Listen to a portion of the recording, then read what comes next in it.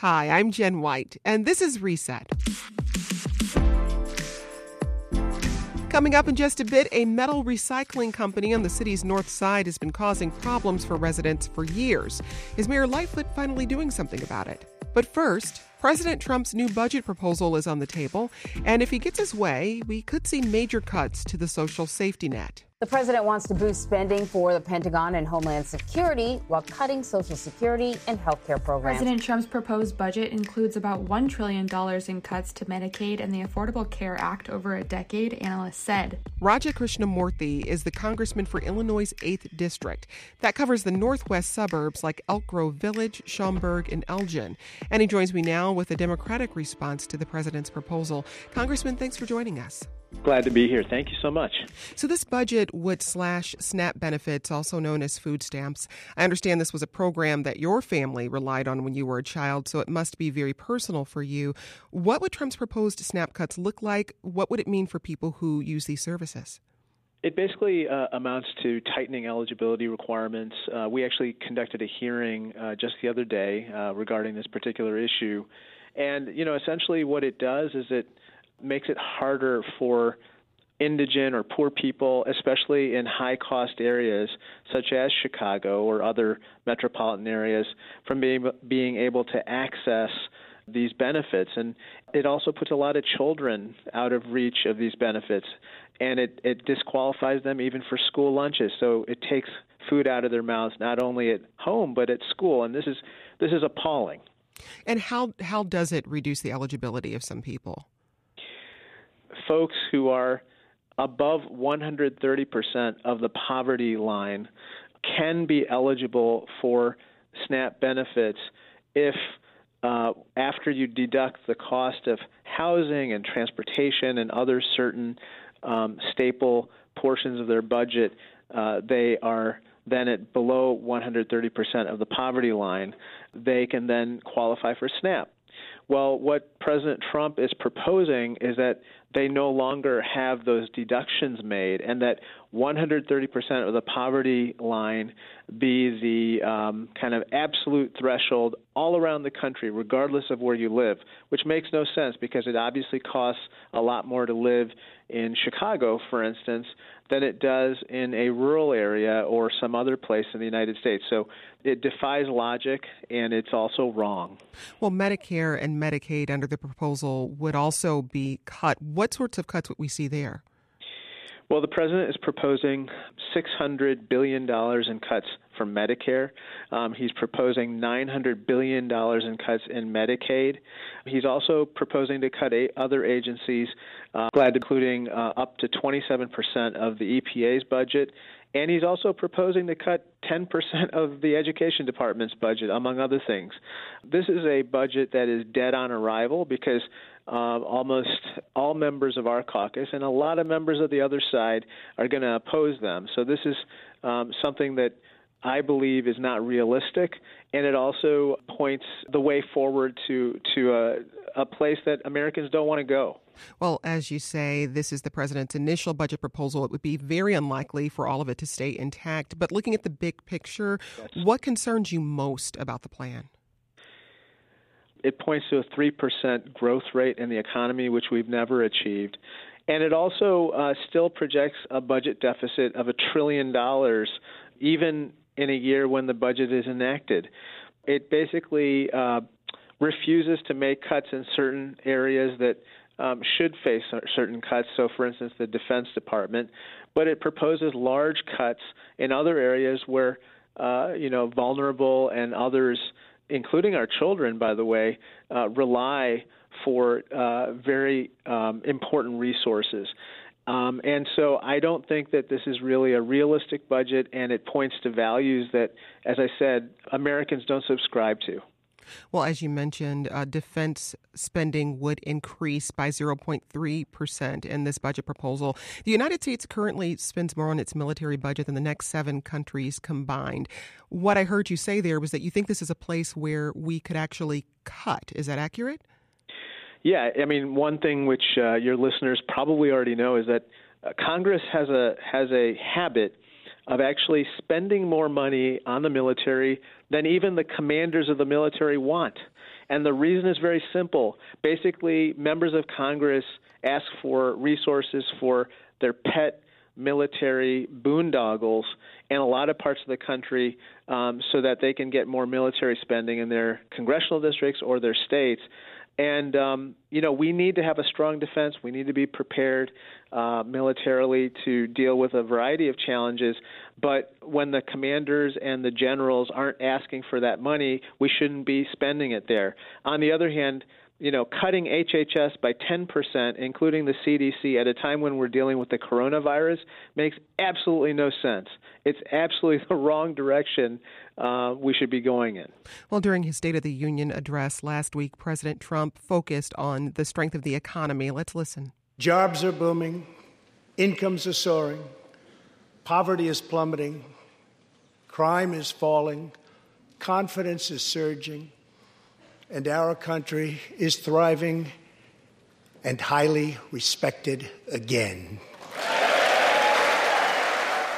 The budget plan as it exists right now would extend the individual income tax cuts that were originally scheduled to expire in 2015. To your mind, is that the right move? The individual income tax cuts are problematic if it means that, for instance, we're going to have state and local tax caps at $10,000 per family, which is a big problem in the Chicago area. I think it's a big problem if it means that corporations are going to pay $0 in taxes in a lot of instances when small businesses are paying the full corporate tax rate. So there are a lot of problems with the 2017 tax bill, and this budget only compounds them, and it's a missed opportunity for us to plan an economic future for this country that means more prosperity for everyone. So where is that opportunity to your mind? I think what we have to talk about is an economic vision where, folks who access our public schools can get a better quality education, not a future where they're seeing 10% cuts in the Department of Education. I think it's a future where we actually combat man-made climate change, not a place where we see the EPA, seeing a 26.5% cut. And it also is a future where we see our fiscal house put in order, not one where we see, rosy projections of 3% and 4% economic growth that will never materialize and that leave our children and grandchildren saddled with enormous debt for generations to come. So this is the missed opportunity that I'm talking about. Are there specific policy moves you think you would encourage your colleagues to push on, whether there are additional tax cuts or places to cut outside of the military? What's your priority right now? How do we make sure that the federal government isn't paying out the nose for prescription drug costs? Why aren't we talking about the Medicare Part D program actually being able to negotiate the price of prescription drugs, which is, by the way, gobbling up our Medicare budget? We should also be talking about, how do we make sure that we put Social Security on a proper footing? And that also means, making sure that the cap right now, which is $132,400, doesn't end up meaning that a disproportionate share of the burden of Social Security falling on people who are, basically poor and middle class. We should be talking about that. We should also be talking about modernizing our defense budget and other programs such as career and technical education, which is a passion of my office. And how do we improve education funding for those skills-based and vocational education programs, which are so crucial for the two-thirds of Americans who don't have a four-year college degree and aren't intending to get one. Well, just as we wrap up here, it's not likely that a budget will really take shape until after the presidential election. So how does that affect the way Congress works between now and November? Okay, so it's an interesting process of making sausage here. Basically, he puts this budget proposal forward, but then the various committees come up with their own plans and then submit it to the appropriators, who will then decide how much money gets allocated. And then it will require negotiation between the White House as well as Congress on what the final appropriated amounts are. Appropriation is just a fancy way around here of saying how much we're actually going to spend. And that will then become law for the fiscal year ahead. And so that's really where the rubber meets the road. And so far, we've been able to protect a lot of programs against the most draconian cuts by the administration. That's Democratic Congressman Raja Krishnamoorthi from Illinois' 8th District in suburban Chicago, giving his reaction to President Trump's budget proposal released yesterday. Congressman, thanks for making time for us. Hey, thank you so much.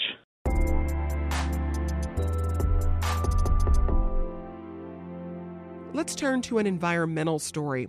You've heard us talk recently about everything from lake levels to single-use plastic forks. Today, we want you to know about General Iron Industries. They're a scrap metal recycler on the city's north side. When you Google them, their headline says, quote, "committed to being a good neighbor." But complaints about industrial pollution have been coming into City Hall for years. Health inspectors only cited them once during Mayor Emanuel's administration, but Mayor Lightfoot's health department has ticketed the company 5 times in the last 2 months. Chicago Tribune reporter Michael Hawthorne has been following the story and talks about a company that's been in the area around Goose Island since the early 1900s. At that time, it was tanneries, steel mills, just a little bit farther up the river, the Vienna Beef Factory. There's still a tannery that makes all the NFL football leather and leather for Major League Baseball gloves. But it's changed quite a bit in the last 20, 30 years, and gentrification of Lincoln Park, of Bucktown, those 2 north side neighborhoods, has increasingly squeezed this scrapyard called General Iron. And now it's surrounded by a collection of now vacant industrial properties because the steel mills all left, the tanneries all shut down or moved somewhere else. And it's going to be redeveloped for this Lincoln Yards development that's been in the news a lot. And so the scrap shredder sticks out. It used to just kind of blend in with all the other industries in the neighborhood. It stands out, and when people call to complain, there's no one else to complain about who's left. So you can't blame it on the steel mill, the Finkel Steel Mill, which is now on the far south side, or one of these other operations. And it's really, when you see it, it looks like something out of one of those Mad Max movies. It's all kinds of just like piles of smashed cars or flattened cars and used appliances and rebar and whatnot stacked up, coming in on barges on the Chicago River. And when they shred this material, it essentially comes into, they shove a car into one of these shredders and it comes out like in shredded metal, like kind of in little chunks the size of a coffee can. What were some of the complaints? Well, especially it's the metallic odors and noise. But the metallic odors, researcher at UIC in like a very limited study found that there were higher levels of lung-damaging particulate matter downwind from the facility on days when the wind was blowing toward the monitors that she set up. She was enlisted by a member of the community who lives near the scrapyard who was frustrated that the city wasn't taking him seriously enough. And this is one of these operations where the U.S. EPA, the federal EPA here in Chicago, cracked down on this company 3 times since the 1990s. That's usually something that's only reserved for the big, heavy polluters, like U.S. Steel, the other steel mills in northwest Indiana. But you can't count on the feds to be watching every day or every week or month a facility like this. It takes a long time to build one of those cases at the federal level. But even the most recent case was last year that they settled with General Iron. The company agreed to install this device that was supposed to burn off their emissions, but in these tickets that an inspector from the Chicago Department of Public Health has written in the last couple of months, it confirms what people in the neighborhood have been talking about for years. And we should mention here, as we said, previous inspections largely absolved General Irons of any wrongdoing. Somehow by the time the inspector showed up, the problems were magically gone. But now, under the Lightfoot administration, Several inspections have happened. What has this most recent inspection found, or these most recent inspections found? The thing that really stands out to me is the very clear language in these inspections. There's no beating around the bush. The inspector says, "I smell the sweet smell of metal that burns my nostrils." She sees emissions escaping from the shredders. Those emissions are supposed to be going through a device that burns off the noxious pollution. That's not happening, according to the inspector. Time and time again, every time she shows up, she sees that. She also sees shreds of what they call it auto fluff, but it's basically like bits of shredded cars and appliances littering the sidewalk outside the facility. And if you talk to people in the neighborhood, they sweep off their porches and their decks of this material on a very routine basis. There's a business on Clybourne Avenue just a little bit east of the facility that has shown me the air filters from their HVAC that they have to change every month, or sometimes, when the facility is really operating a lot, almost weekly, and it's black with soot. This is something that people see with their own eyes, they smell with their own noses, and until recently, the city of Chicago somehow didn't see it all. So one citation for General Iron during former Mayor Rahm Emanuel's 8 years in office. The same city department has ticketed the North Side scrapyard 5 times. What's changed other than the Lightfoot administration? Well, coming into office? That's I asked the mayor's office about that, and they gave kind of one of the general mayor answers about, well, we're taking this seriously, and this is part of our overall effort to clean up the city. But it's clear that the old way of doing business, at least with this facility, has changed under Lightfoot. When Rahm Emanuel was mayor, this company spread a lot of money around to local politicians, including the mayor, the former mayor, and $500,000. Greg Hines from Cranes was the first person to notice this, because the company that owns General Iron, the Labcon family, has a history of suing each other and making all these pretty tawdry allegations against one another. And various bits of information have come out in those lawsuits. For example, one of the more recent lawsuits in a defense document where the mother and one of the brothers countersues the other brother. It's revealed that the two brothers had collected $64 million apiece over the past decade from this scrap shredder operation. That's a considerable amount of money.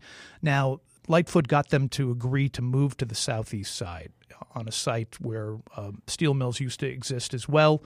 Those steel mills have been gone for a very long time. There are a lot of other polluting industries down there that have come to the attention of the city, have come to the attention of the federal and state governments, and especially neighborhood groups. And those neighborhood groups are now asking Mayor Lightfoot and her administration, why would you allow this facility to relocate from an area where you have found repeated problems and then come to an area where there's well-documented proof of just environmental malady after malady? This is the part of the city where these huge mounds of petroleum coke were blowing gritty dust into neighborhoods that forced the cancellation of Little League games. It's where operations that store manganese for the steel industry blowing this toxic, brain-damaging metal into neighborhoods and leading to what now is happening is a major cleanup of yards in that neighborhood. Why would you want another dirty industry? So General Iron's spokesman gave this statement in part: not only are the city's citations inconsistent with the results of the recent tests performed for the state and federal EPAs, but they came after at least 2 years of regular weekly city inspections without any violations. Unpack that for us a little bit. Well, we don't know about the tests. So what happened was this federal agreement that I mentioned a couple of minutes ago required the installation of this equipment at the North Side site. The company has promised to move that same equipment to its new site. They also have promised that the new site will be way better than the one on the north side. It will be completely enclosed, and the emissions will all be properly controlled. Once again, just a few months after that particular settlement with the federal government was brokered, here's the Lightfoot administration coming in and saying, look, you've still got problems. And while the spokesman's free to make the comment that we've done this testing the company's done this testing for the state and federal EPAs and found nothing wrong, the federal government at least says they're still reviewing the results. So we don't really know at this point. And unlike, I think it's an important point to make, and if you're not looking for this stuff, not just here but anywhere in the city, you're not going to find it. I mean, it's just kind of a simple calculation. The reason why eventually the pet coke operations on the southeast side, while the manganese operations were either forced to leave the city or significantly improve their operations to prevent the pollution, one of the main reasons or main tools that the city and other governments used to get them to clean up their act was they required 24/7 air monitoring around the facilities. That's never been required at General Iron. And so it's essentially every now and then when they get in trouble, they have a very well-planned test under optimal conditions, and then they usually get essentially like a vote of clean health and continue operating. And then every few years later or months later, people in the neighborhood find there are more problems. So really quickly, we have about a minute left. This move to the southeast side that's planned for General Iron, you said community members there are pushing back. Is there a possibility that that move won't actually happen? That's a good question. I mean, I think that's up for the mayor's office really to decide. The state of Illinois was kind of running clear on to give them the necessary permits, although the state also found out that the related operations, General Iron is now mostly owned by a company out of Cleveland. That company operates 4 other facilities already on this site, the former Republic Steel site on the Calumet River. They've been operating without the proper permits for the last 4 years. And then also in September of this past year, the city cited them for excessive emissions of their own. So there are questions about this new site. And also just where these scrap shredders should be located. Minneapolis has forced some of these companies to move out of the city. California has considered designating these facilities as hazardous waste sites. And so is the city of Chicago, is the federal and state government, are they taking this seriously enough? People in these neighborhoods would say no. That's Chicago Tribune reporter Michael Hawthorne. Michael, thanks so much for speaking with us. Thanks for having me. And that's today's Reset. If you like what you hear, we'd love your feedback. Hit us up on Twitter at WBEZ Reset, and I'm at J White Pub Radio. I'm Jen White. Thanks for listening. Let's talk again soon.